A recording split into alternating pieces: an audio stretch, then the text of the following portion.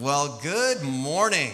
Welcome to this foggy morning at Aptos. My name is Renee. I'm one of the pastors here, and I just have a question for you. How many of you, it's been an amazing 3 or 4 weeks of whale watching out there. We've had like 3 humpbacks that have made Capitola their home, and just by show of hands, how many of you have seen these whales out there at one point or another? A lot of you. They're so easy to spot. You just go right out to the sidewalk and look. In fact, I'll tell you a little story. About 3 weeks ago, I'm driving to work here. I live in Santa Cruz, but I was driving to the church, and I usually go the freeway, but if I've got enough time, I love to drive along the coast. That new East Cliff one-way section is so gorgeous by 41st there, and then I drive along the cliffs in Capitola and down where you can see the village and you can see the wharf, and I'm looking down in my car, and I see whales frolicking, cavorting on my way to work, and I pull over, and I thought to myself, you know, I don't really have an appointment or anything. I don't have to be like on time to work. And so I thought I'd get a closer look at them out on the wharf. And so I park my car, I walk out to the wharf, and it's true, they were literally just right past the kelp forest there by New Brighton Beach. And I thought, they have kayak rentals here, and they're only $10 an hour. And so I texted, is it okay if I come in an hour later? Oh, yeah, that's okay. So I thought, this is awesome. So I hop into this kayak, and I just paddle over there. Literally in 10 or 20 minutes, I'm literally approaching whales in my kayak. And there's only a couple of other kayaks out there. I see a whale at first, maybe 300 yards away, a safe distance, and that's close enough for me, all right? So, and to look at that, well, this is awesome to be living here where that can happen.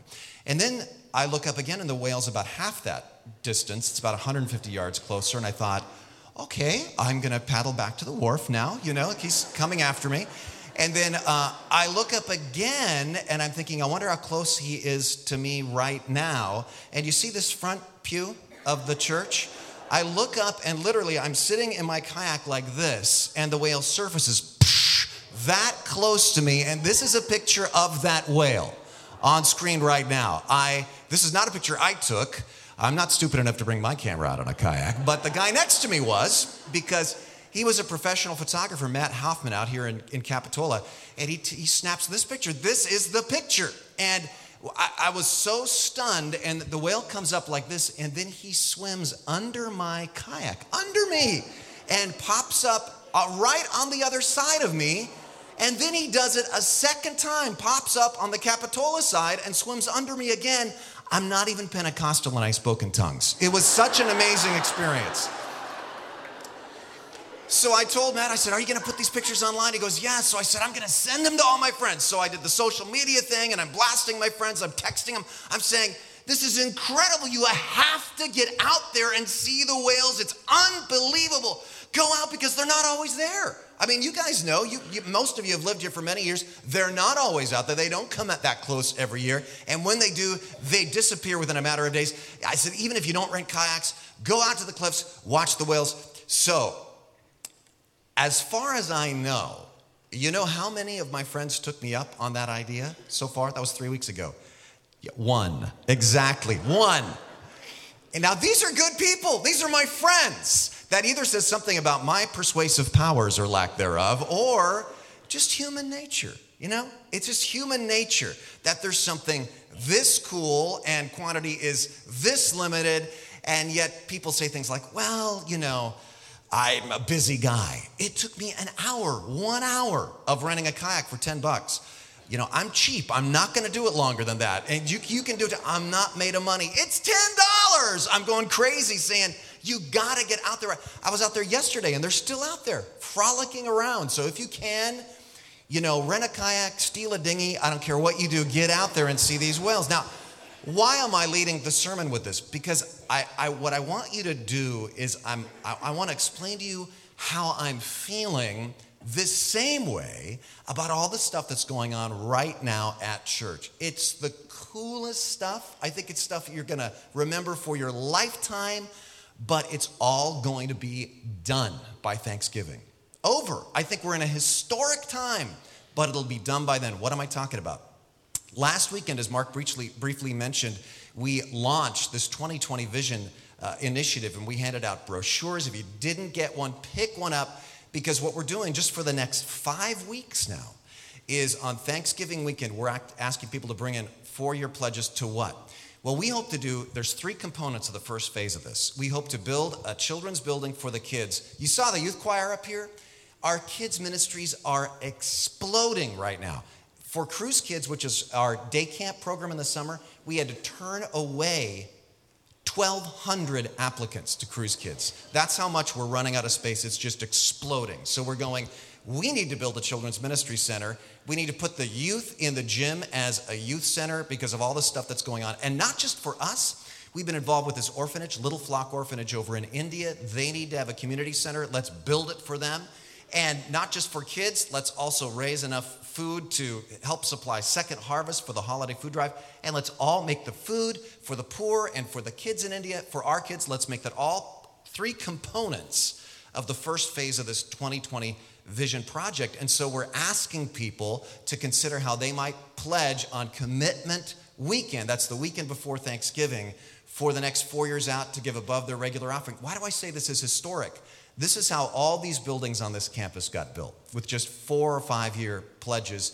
And then they had no debt, no mortgage. We've been enjoying them all, debt-free and mortgage-free, ever since those pledge drives that built them. And that's what we want to do for these 3 components as well. But it'll all be over by Thanksgiving.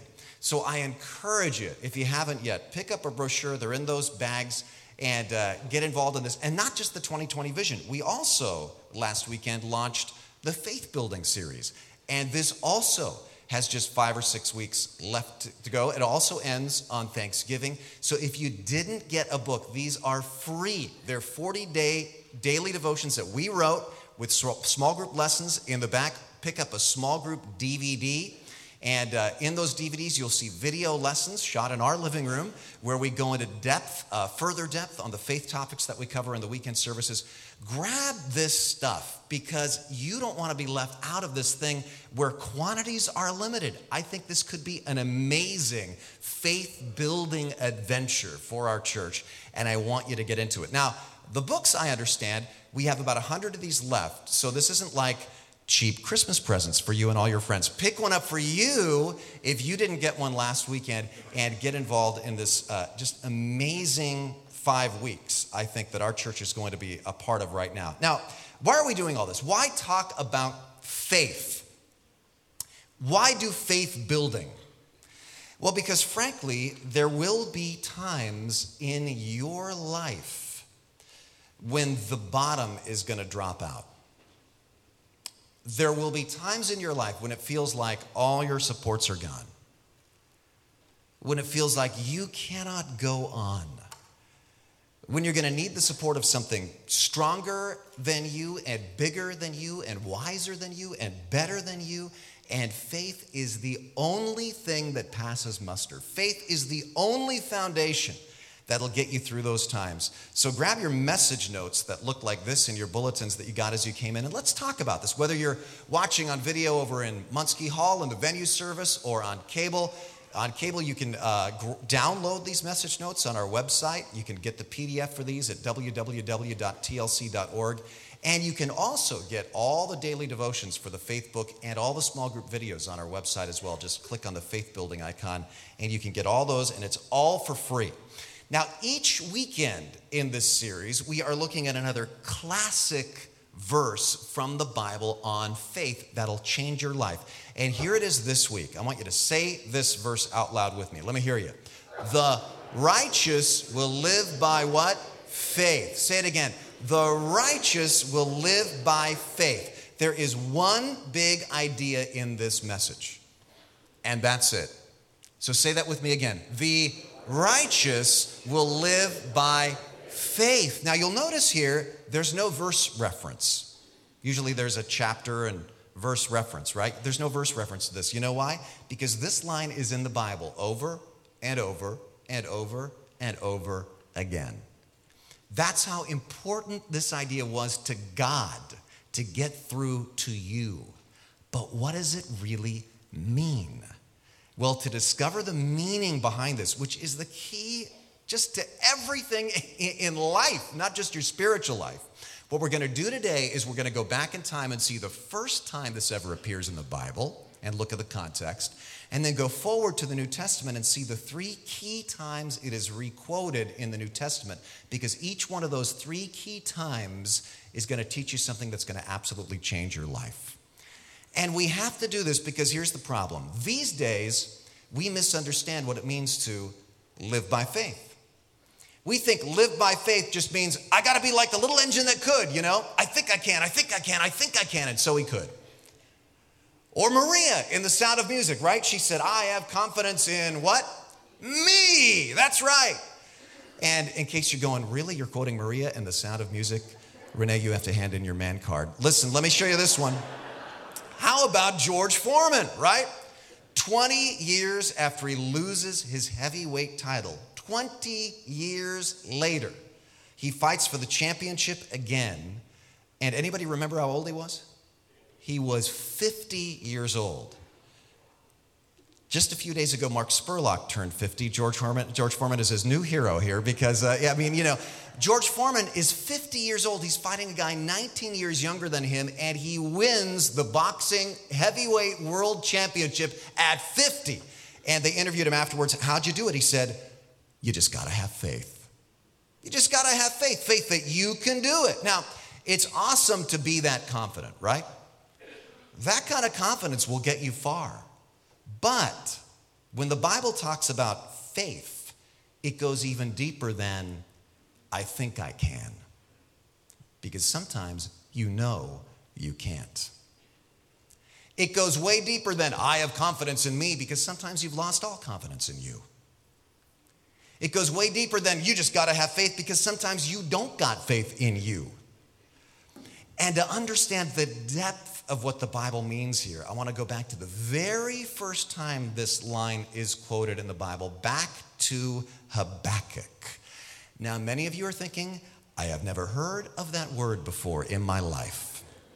You're thinking, Habakkuk sounds like the noise my cat makes when it's coughing up a hairball. Okay, let me explain to you. Habakkuk was a guy who lived 600 years before Christ, and when he wrote the little 3-chapter book of the Bible that bears his name, his country was crumbling all around him. The key word there was just uncertainty. There was political confusion and uncertainty. There's disunity in the nation. There are enemies waiting outside the walls to attack.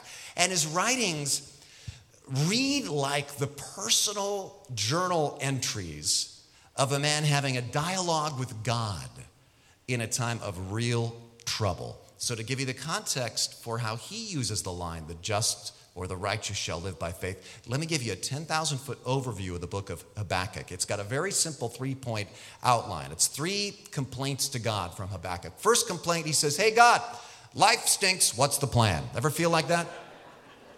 He's sort of whining to God that he does not like the way things are going, and so he wants God to do something. Life stinks right now, what's the plan? God's answer, he basically goes, here's the plan. God says, if you really want to know, here's the plan, and it's this. Things are going to get a lot worse before they get better. God tells him Babylonian army is going to come in. The Babylonians are going to drag a bunch of you off to captivity. Lots of people are going to die. Wow. And so Habakkuk's second complaint to God is, don't like the plan, not loving that plan, God. Habakkuk even goes, here's why that's a bad plan. Let me just point out to you why that's stupid. And God, he literally says, I'm going to wait on the wall of the city and dare you to answer me, God, because my logic is irrefutable about how that's a bad plan. And God does answer him, and his answer is basically, trust me. God says, look, you asked, that's the plan. And if you don't want to know the plan, don't ask about the plan, all right? But there's only one plan. And if you don't like it, you can hate it, you can fight it, you can disagree with it, but you're not going to change it. So I recommend trusting me. And then Habakkuk comes up with this brilliant idea in chapter 3, his conclusion. He basically goes, yeah, I think I'm going to shut up now. God says, trust me. He says, I will. And that's the whole book of Habakkuk, the end. What are you doing, God? I know what I'm doing. Are you sure you know what you're doing? Yes, I'm sure I know what I'm doing. I guess you know what you're doing. The end. And it boils down to this. Habakkuk's theme is faith at the top of page 2 of your notes. Habakkuk has to learn to trust God. Trust God when he doesn't like what God is doing. Trust God when he doesn't get what God is doing. Trust God when he struggles with his own life and with the life of those around him. That's what faith is. When he says the righteous will live by faith, that's what he means. In fact, here's the key verse of Habakkuk. Habakkuk 2:4. God is speaking back to Habakkuk here, and he says, look at the proud. They trust in themselves, and their lives are crooked. That doesn't mean that they're criminals. It literally means their insides are crooked. They're not right inside. Their lives are crooked, but the righteous will live by their faithfulness to God. Basically, very simple verse. God says there's two kinds of people: those who trust in themselves, those who trust in God.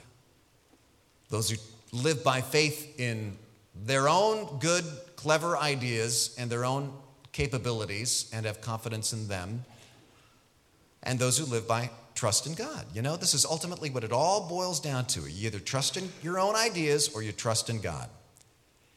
And now this little verse, Habakkuk's key verse, Habakkuk 2:4, has just resonated all throughout human history as people have gone, that is a really profound statement. It's got so much depth to it. In fact, there are 3 key times that line is re-quoted in the New Testament, and each time it's teaching something slightly different. And I want to show you those 3 times right now, and they're all wrapped up in Paul's story. Paul was very impacted by that verse in Habakkuk. Now, if you don't know Paul, his first name was Saul, then he changed it to Paul. He's a major character in the New Testament. He was a religious leader in the first century who trusted in himself, even though he would have said he was trusting in God. But Paul was focused on morality and religiosity. That's his story. He was focused on morality and religiosity. His logic was, well, God is moral, and God is like into religion. And so if I'm super moral and super religious, then I'll gain God's approval. God's going to like me. Paul is so scrupulously moral and scrupulously religious to the point where he's even imprisoning and improving or approving of the execution of people he sees as religious heretics. He's one of those super fundamentalists that's against everybody who doesn't believe exactly like he believes. I mean, he says in the book of Philippians chapter 3, he says there wasn't anybody on earth who could have gone on at this morality and religion thing harder than I did, stronger than I did. I was a zealot of all zealots. Until one day, Paul has a vision of Jesus Christ that literally knocks him to the ground. And he realizes, I've been getting this whole relationship with God stuff wrong. Because in all my morality and all my religiosity, I've been focusing on myself and not on God. And I've been becoming proud, which is the root of all sin. And so I was really the chief of all sinners because I was so proud and so arrogant. And Paul realizes 3 key truths. These are the 3 main times Habakkuk 2:4 is quoted in the New Testament. And jot these down, because if you don't get these 3 things, you'll misunderstand everything else I say about faith in this series. First, Paul realizes, I'm saved by faith. I'm saved by faith, not by trying hard to do better. Galatians 3:11, Paul says, clearly, no one who relies on the law is justified before God because, and here's one of the places where Habakkuk is quoted, the righteous will live by faith. So what's this verse mean? Let's drill down a little bit. When he says law, he's talking about the religious law, God's commands in the Bible. Now let me ask you something. God's commands, God's law, like the 10 Commandments, are they good or are they bad? Are they good or are they bad? They're good, right? God's commands are good. In fact, even if you don't agree with God's commands, even if you don't believe the 10 Commandments come from God, I'll show you how good God's laws are. You hope that people keep them in relationship to you, right? You hope nobody kills you or your loved ones. You hope nobody bears false witness against you. You hope nobody lies to you. You hope nobody covets your stuff. And so God's commands are good. Now, let me ask you another question. Do we perfectly keep God's commands? No. Is it possible for us to perfectly keep God's commands? No. The Bible's very clear about that. So the problem is not God's commands. God's commands are good, but we're bad. Now what happens is this. Some people like Paul say, well, okay, I'm bad, but the law is good, so I'm going to work really hard to be good by doing the law, by keeping the 10 Commandments and all that stuff, and then I'll be good and I'll get to heaven because God will look at my spiritual resume. He'll go, wow, you were better than most people. You beat the curve, and so I'm going to let you in. Now, Paul says here in this verse, you know what? It's impossible to have a saving relationship with God that way. Why not? I'll tell you why. One of two things will happen. The first is you just might do better than the rest of the people around you at keeping the law of God. And my guess is a lot of us in this room probably fall into that category. Frankly, you've even thought to yourself, I'm a little better than average, right? If truth were to be told. The irony is, what happens then is you become proud. And the Bible says that's the worst sin of all, is to go, yeah, you know what? I think I've kind of got this being a good person thing down. Because then you forget your need of God. And pride and arrogance leads to all kinds of heartache and violence and judgment and arrogance and character flaws. But then the second thing that could happen is you become discouraged. Not proud, discouraged, frustrated. You develop this picture of God as an unpleasable boss. God tells me to do all these things that I can't do. Now I do the best I can, but I fall short every time, and I know he's not pleased. And he's going to zap me, and he's going to take away his blessing or something, and you become very discouraged. Listen, in fact, what happens is most people who try to be moral and religious flip back and forth between those two extremes. And you know how I know this? Because I do that. And my life was a record of that, really. Of going, you know what? I think I got this thing down. I'm certainly better than my friends, better than that guy over there. He's a weirdo, you know. And then you go, oh no, I can't do this. I'm so stupid. Stupid. And then you fall into discouragement and you go, no, I'm going to do better. I think I can. I'm going to do it. Then I fail again. I'm such a worm. And you go on this cycle. And it's when you finally hit the place that I got to as a pastor at my first senior pastorate up at Lake Tahoe, where you hit the wall and you throw up your hands and you say, I can't do this. I'm a faker. I can't do this religion thing. It's then that Jesus shows up. And if you're listening, you hear him say, but don't you see, I've got it all covered already. My righteousness is a gift to you. It's all grace. You can stop trusting yourself and just trust me. Stop trusting in your goodness and trust mine. Stop trusting in your efforts and trust mine. Stop trusting in your wisdom and trust mine. I have already taken care of everything because I love you. So just receive it. Can you trust me that I've taken care of it? The big idea here that is just blowing Paul's mind is this. Jesus Christ was crucified for you so you can stop crucifying yourself and just trust him. And this is so brilliant because it means that you can be assured of heaven, you can be assured of salvation if you just put simple trust in him. I love the way Tim Keller puts it. He says, it's not the amount of my faith, it's the object of my faith that saves me. Not the amount of my faith, trying harder to work up more faith. It's the object of my faith. Do you get how that works? I want you to imagine this. Picture this. Two people boarding an airplane. These two guys. Now imagine one of these two guys has almost no faith in the airplane, almost no faith in the pilot. He just has enough faith to get on board, but he's full of fears about flying. He's going to sit on that plane worried. The other one has great confidence in the plane and in the science of flying and in this particular pilot because he knows him personally. But they both get on the plane, and they both fly safely, and they both arrive safely. One person had 100 times more faith than the other guy, but they were both equally safe, and they both got to the same place. It wasn't the amount of their faith, it was the object of their faith, the plane and the pilot, that got them safely to their destination. Now, one guy is going to have 100 times more of a pleasant trip than the other guy. He's going to be happy and relaxed. The other guy's going to be worried the whole time, but they both had enough faith to get on board. And Paul realizes that's all you need to start your relationship with God. It's all by faith. I'm saved by faith. I start by faith. Then number two, I grow by faith. I grow. It's not like I'm saved by faith and it's back to my own efforts again. I grow by simply trusting in God. I'll tell you a story.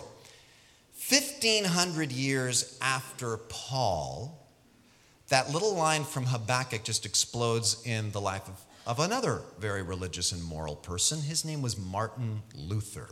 Martin Luther lived around 1500, and he was a fairly wealthy guy in Germany who decides, you know what, I want to be real moral and real religious, and the most moral and religious thing I can think of becoming is a monk. Then God will approve of me for sure, so he becomes a monk. Then he says, not only am I become a monk, I'm going to give away all my wealth, and so he does. And then he says, not only am I going to become a monk, but because I'm a sinner and I deserve punishment, I'm going to punish myself all the time. And I'm going to sleep on an uncomfortable bed. And I'm going to eat horrible food. I won't eat anything that tastes good to me. He literally makes that vow. And then he says, and I don't deserve joy in my life, so I'm going to never laugh again, ever, to show how pure I am. And every day I'm going to go to confession all day long because I've got so much sin inside of me. And he becomes just obsessed with being moral and religious and righteous and studying the Bible. He's this brilliant, genius, moral and religious guy. And he's getting more and more sad. And he gets to the point where he's nearly at the edge of a nervous breakdown. And then, while studying the book of Romans, he sees this verse where Paul quotes, guess what? Habakkuk again. And Paul says, look at this verse. For in the gospel, the righteousness of God is revealed, a righteousness that is by faith from first to last, just as it is written, the righteous will live by faith. That phrase, first to last, that's key. You don't start with faith and then go on to your own beating yourself up. You start with faith and you just continue with faith that God's got it under control, and you just are motivated to follow him because he's awesome, and you live out of gratitude, not out of guilt. And this explodes in Martin Luther's mind. And here's what he wrote in his diary the day he read this. He says, I began to understand the righteous lives by a gift of God, namely by faith, as it is written, he who through faith is righteous shall live. Now I love this out. Check this out. Here I felt that I was altogether born again and had entered paradise itself through open gates. Here a totally other face of the entire scriptures showed itself to me. And out of his understanding and experience came the whole Reformation. And you know what? Human history was changed again to every corner of the globe. Why? Because of this line, the righteous will live by faith. Say that with me again. The righteous will live by faith. We're saved by faith. We start with it. We grow by faith. And then the third time it's quoted in the New Testament, we learn that I also endure by faith. I keep going, not by my own effort, but by faith. I endure. Now listen, this is huge. Because some of you, this right now, is one of the hardest seasons of your life. Some of you have been wanting kids so badly, and you can't have babies. And some of you have children, and your children are ill. Or they're ill-tempered, and they're driving you nuts, but it's tough right now. Some of you want so badly to be married. And some of you wish so badly you weren't married, because that can be tough too in life. Some of you are not in good health. Some of your finances are not in good health. You've been unemployed. Some of you just lost loved ones. And for you, there's this third place that line is quoted in the New Testament. This is in the book of Hebrews. We're not sure who wrote Hebrews, possibly Paul. But look at this verse. This is for you. Do not throw away your confidence. It will be richly rewarded.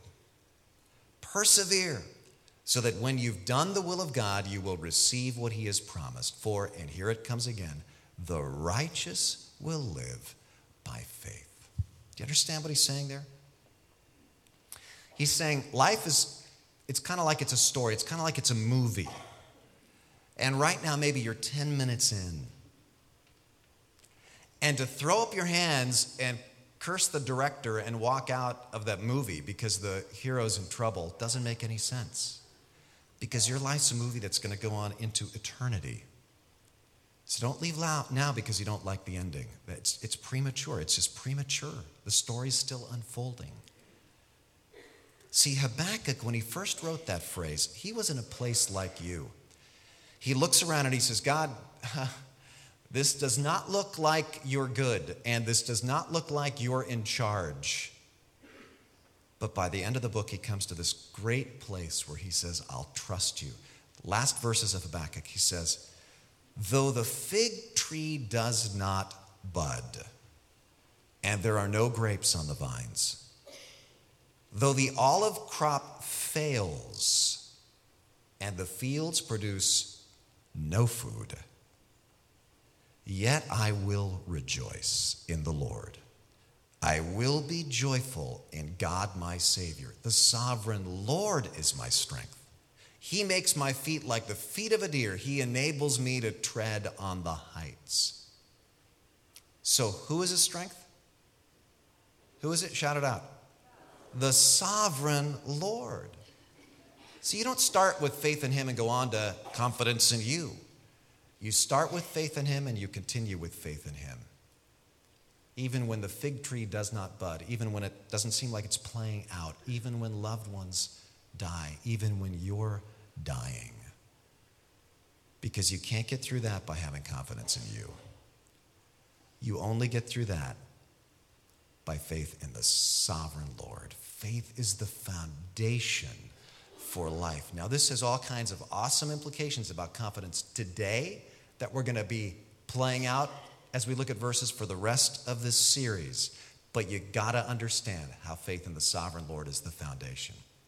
Now, before we close, I don't want you to just take my word for this. Every week in this series, either live or on video, we're going to hear a faith story to show you how this is for real. And so I'd like you to welcome with today's faith story, Lucy Brooks, who's going to come up on stage right now. Put your hands together. Let's welcome Lucy.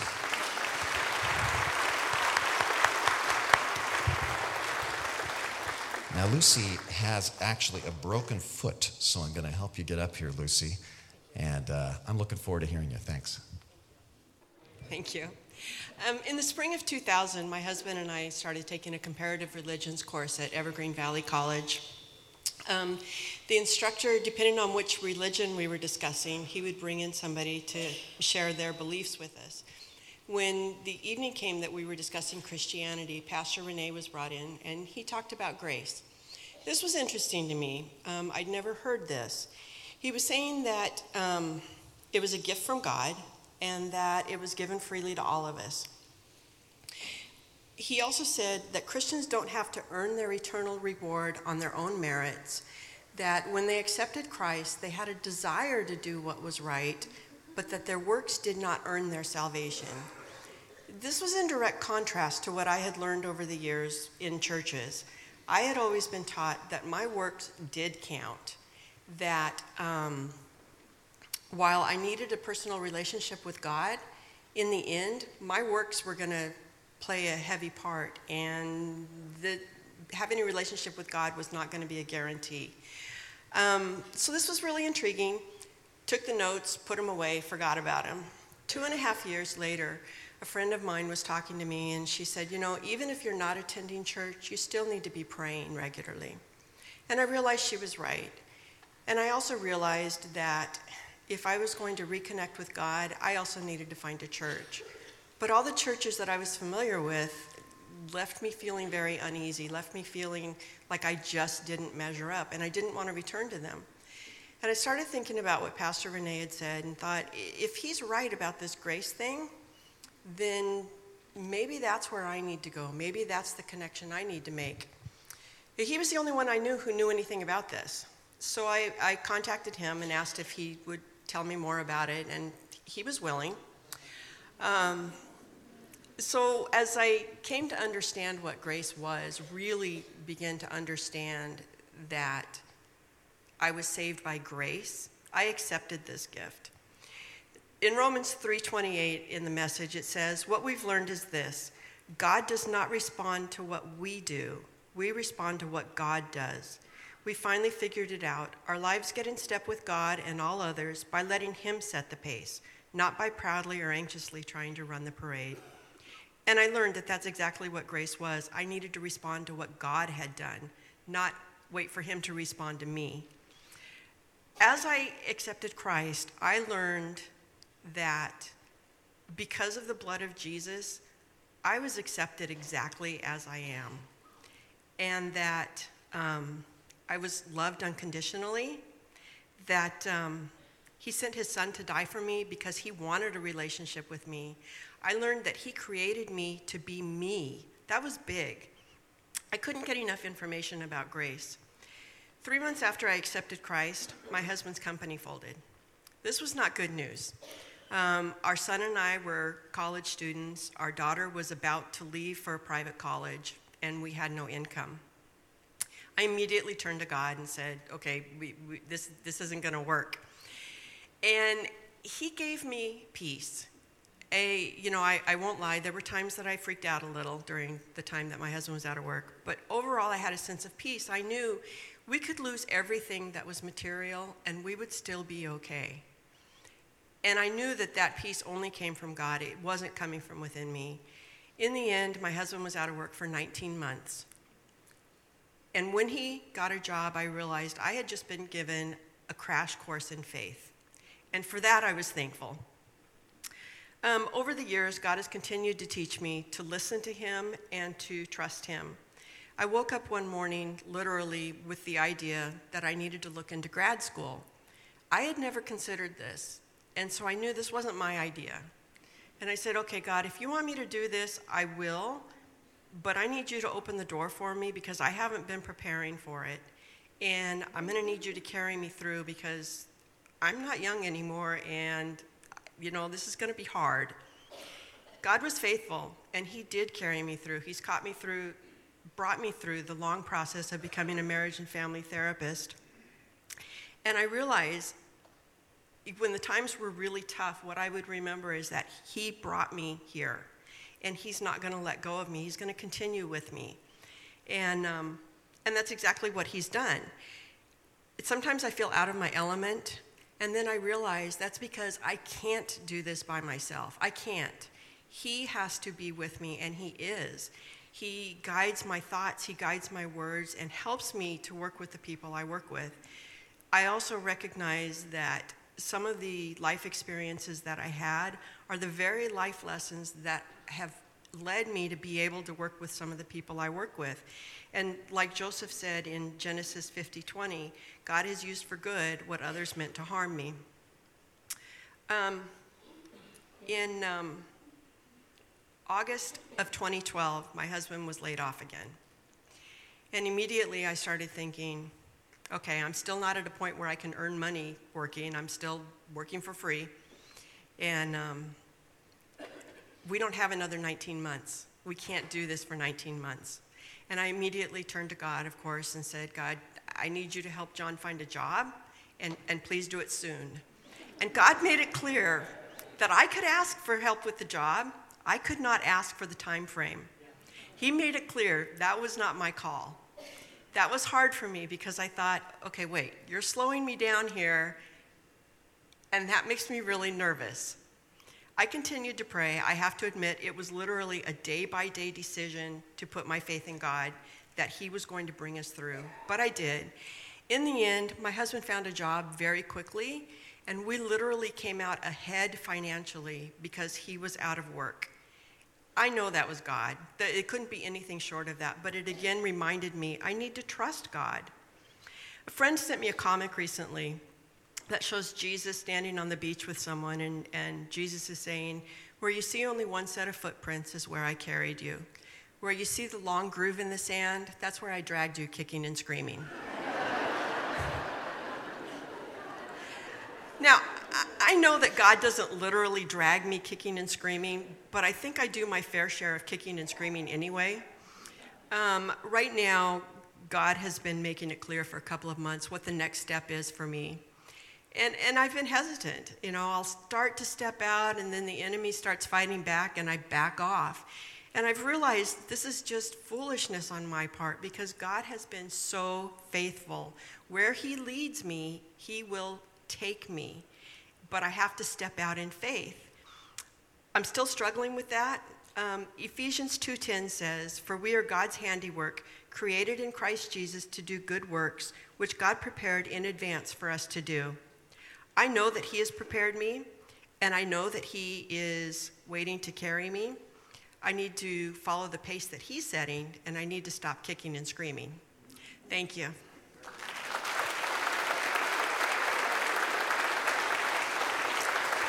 Thank you so much, Lucy. The bottom line is this in all these verses. Trust God. The rest is details. Right? Trust God. Everything else is details. You start with faith in him, you end with faith in him, and you grow with faith in him in between. So let's ask God for that kind of faith. Would you pray with me? Heavenly Father, thank you so much that you have a plan. Help us to live by faith in you for that plan every day. And God, it's my prayer for any today who may not know you, that they would simply trust in you through your Son, Jesus, who showed himself to be the most trustworthy person ever. So help us to place our faith in him and to walk with him and to trust him to the end. And God, for those of us who need an encouragement or a refresher in our faith because we're growing weary, we're losing heart, I pray that you would send that through your Spirit right now. We trust you are God and you're good. And we pray this in Jesus' name. Amen.